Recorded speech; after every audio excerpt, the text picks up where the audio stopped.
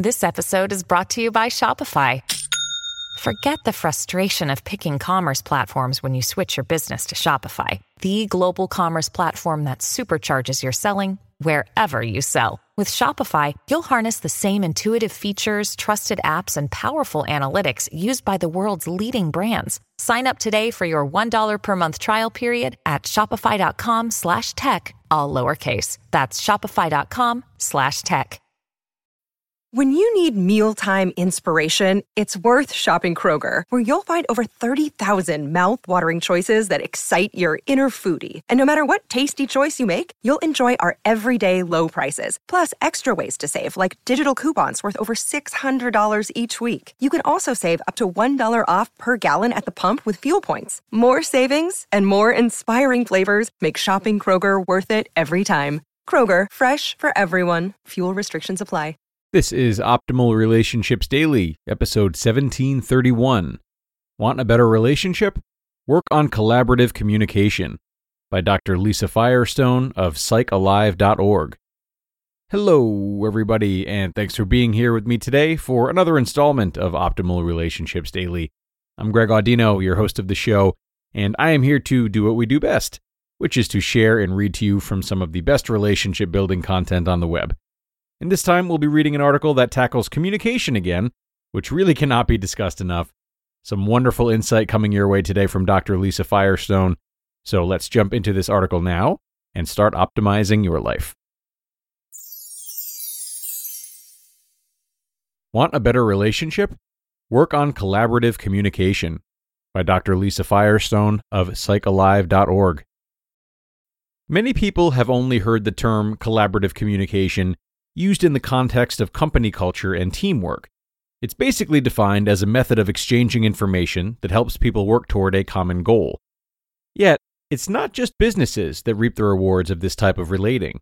Studies have shown that couples who practiced collaborative communication experienced more overall relationship satisfaction. When you get into the steps of collaborative communication, it's clear how it can be a powerful tool for improving interpersonal relationships. Here, I break down what it entails and why it makes such a difference to the quality of a relationship. What is collaborative communication? Collaborative communication does not just refer to the words that come out of our mouths. Rather, it encompasses all the intricate ways we communicate through tone, expression, body signals, etc.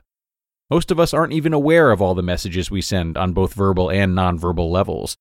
Many conflicts between couples arise from misreads, misunderstandings, and lapses in our communication.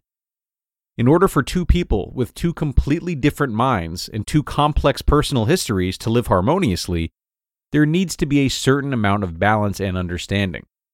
Collaborative communication offers a pathway to achieve just that, by helping people become more aware of all of the ways they communicate and guiding them to make an effort to align themselves with the other person in order to achieve a shared understanding.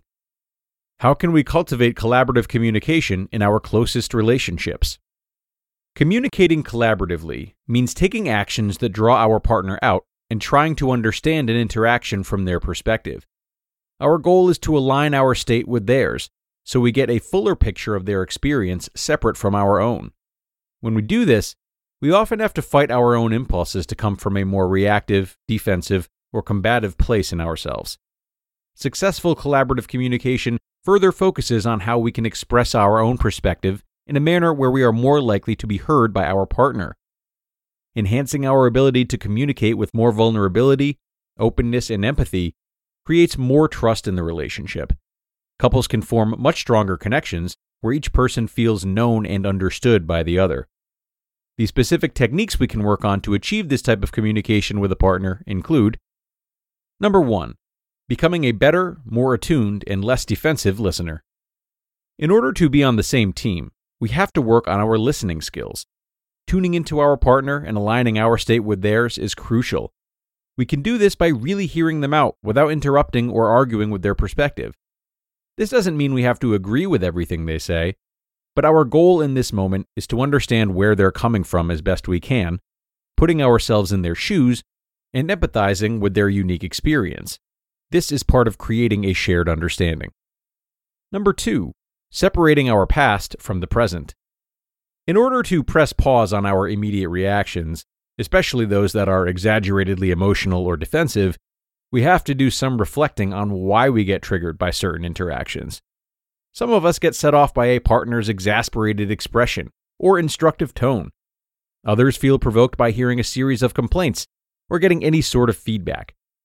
Understanding that both what we hear and how we react during conflict is influenced by the lens of our past helps us recognize that what we are reacting to in real time isn't always fully to blame for the big feelings that get stirred inside us.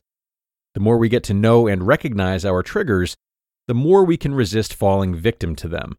Rather than blindly following our flared-up reactions, we can be mindful and choose how we want to respond to our partner.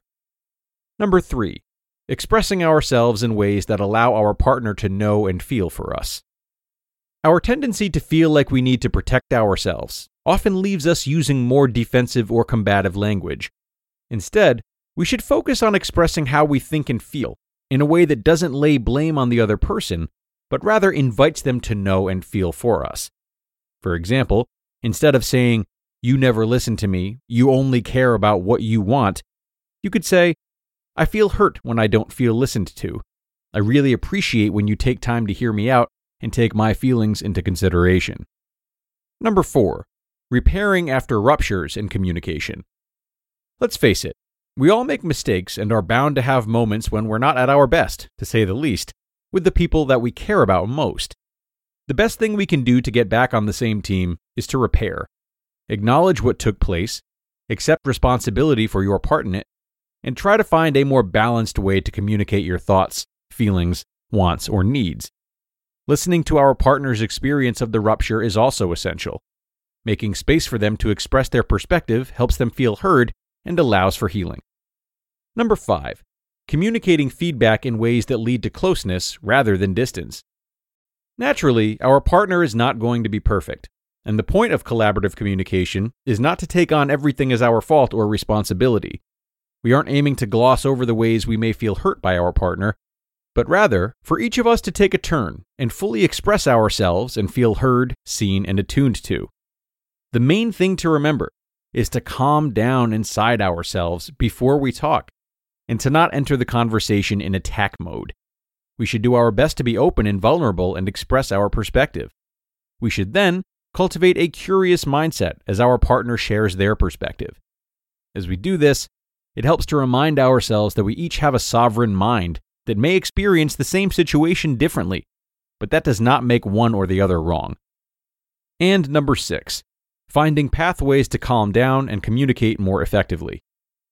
Our communication will always, and pretty much only, go more smoothly when we learn tools to calm down within ourselves.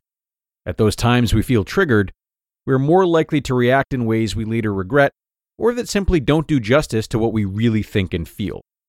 Calming ourselves down may mean taking 5 minutes to separate and be by ourselves, trying a meditation or breathing exercise, going for a walk, or spending time outdoors. Finding the tools that work for us to get calm before we approach our partner is an endeavor that benefits everyone. The aim of each of these approaches is to develop a shared understanding with our partner that keeps us feeling close and on the same team. The more we can gain insight and empathy into a partner's perspective and share our own thoughts and feelings with honesty and vulnerability, the more we can truly know and be known by our partner. This gives the relationship more authenticity and creates a stronger foundation for dealing with any hardships that come our way. You just listened to the post titled, "Want a Better Relationship? Work on Collaborative Communication" by Dr. Lisa Firestone of psychalive.org. And a wonderful post from Dr. Lisa today, definitely offering some fresh insight on communication. And this is an important one, because far too often, we do fall into the trap of just doing our own due diligence in communication. We can focus on expressing ourselves and let that be the end of it. And it might be a start, but as she said, it really needs to be a collaborative process, and we must stay thoughtful of how to make sure our messages are being received, as well as how well we're listening to our partners when they communicate back to us. And one great simple way of getting one another's attention when it comes to communication about day-to-day stuff is to actively remind one another of the benefits that come with it. Many times, good communication right now saves time or stress down the road. One example might be, if you listen to me and work with me now about how I need help getting things ready for our big Christmas party, then everything will get done faster. We won't have to worry about in-laws complaining. We'll have more than enough food to go around. We'll have more time to talk with people and enjoy ourselves, etc. So consider what exactly you hope to get out of certain communications and how that would benefit the person you're trying to communicate with, and how you could articulate that to them to get on the same team before an argument might ensue about, who's not listening to who. All right. And that is going to do it for today, everybody. Thanks once again to Dr. Lisa for sharing her work, and thanks to all of you for tuning in and listening through to the end. Have a great rest of your day, everyone, and I will talk to you again tomorrow, where your optimal life awaits.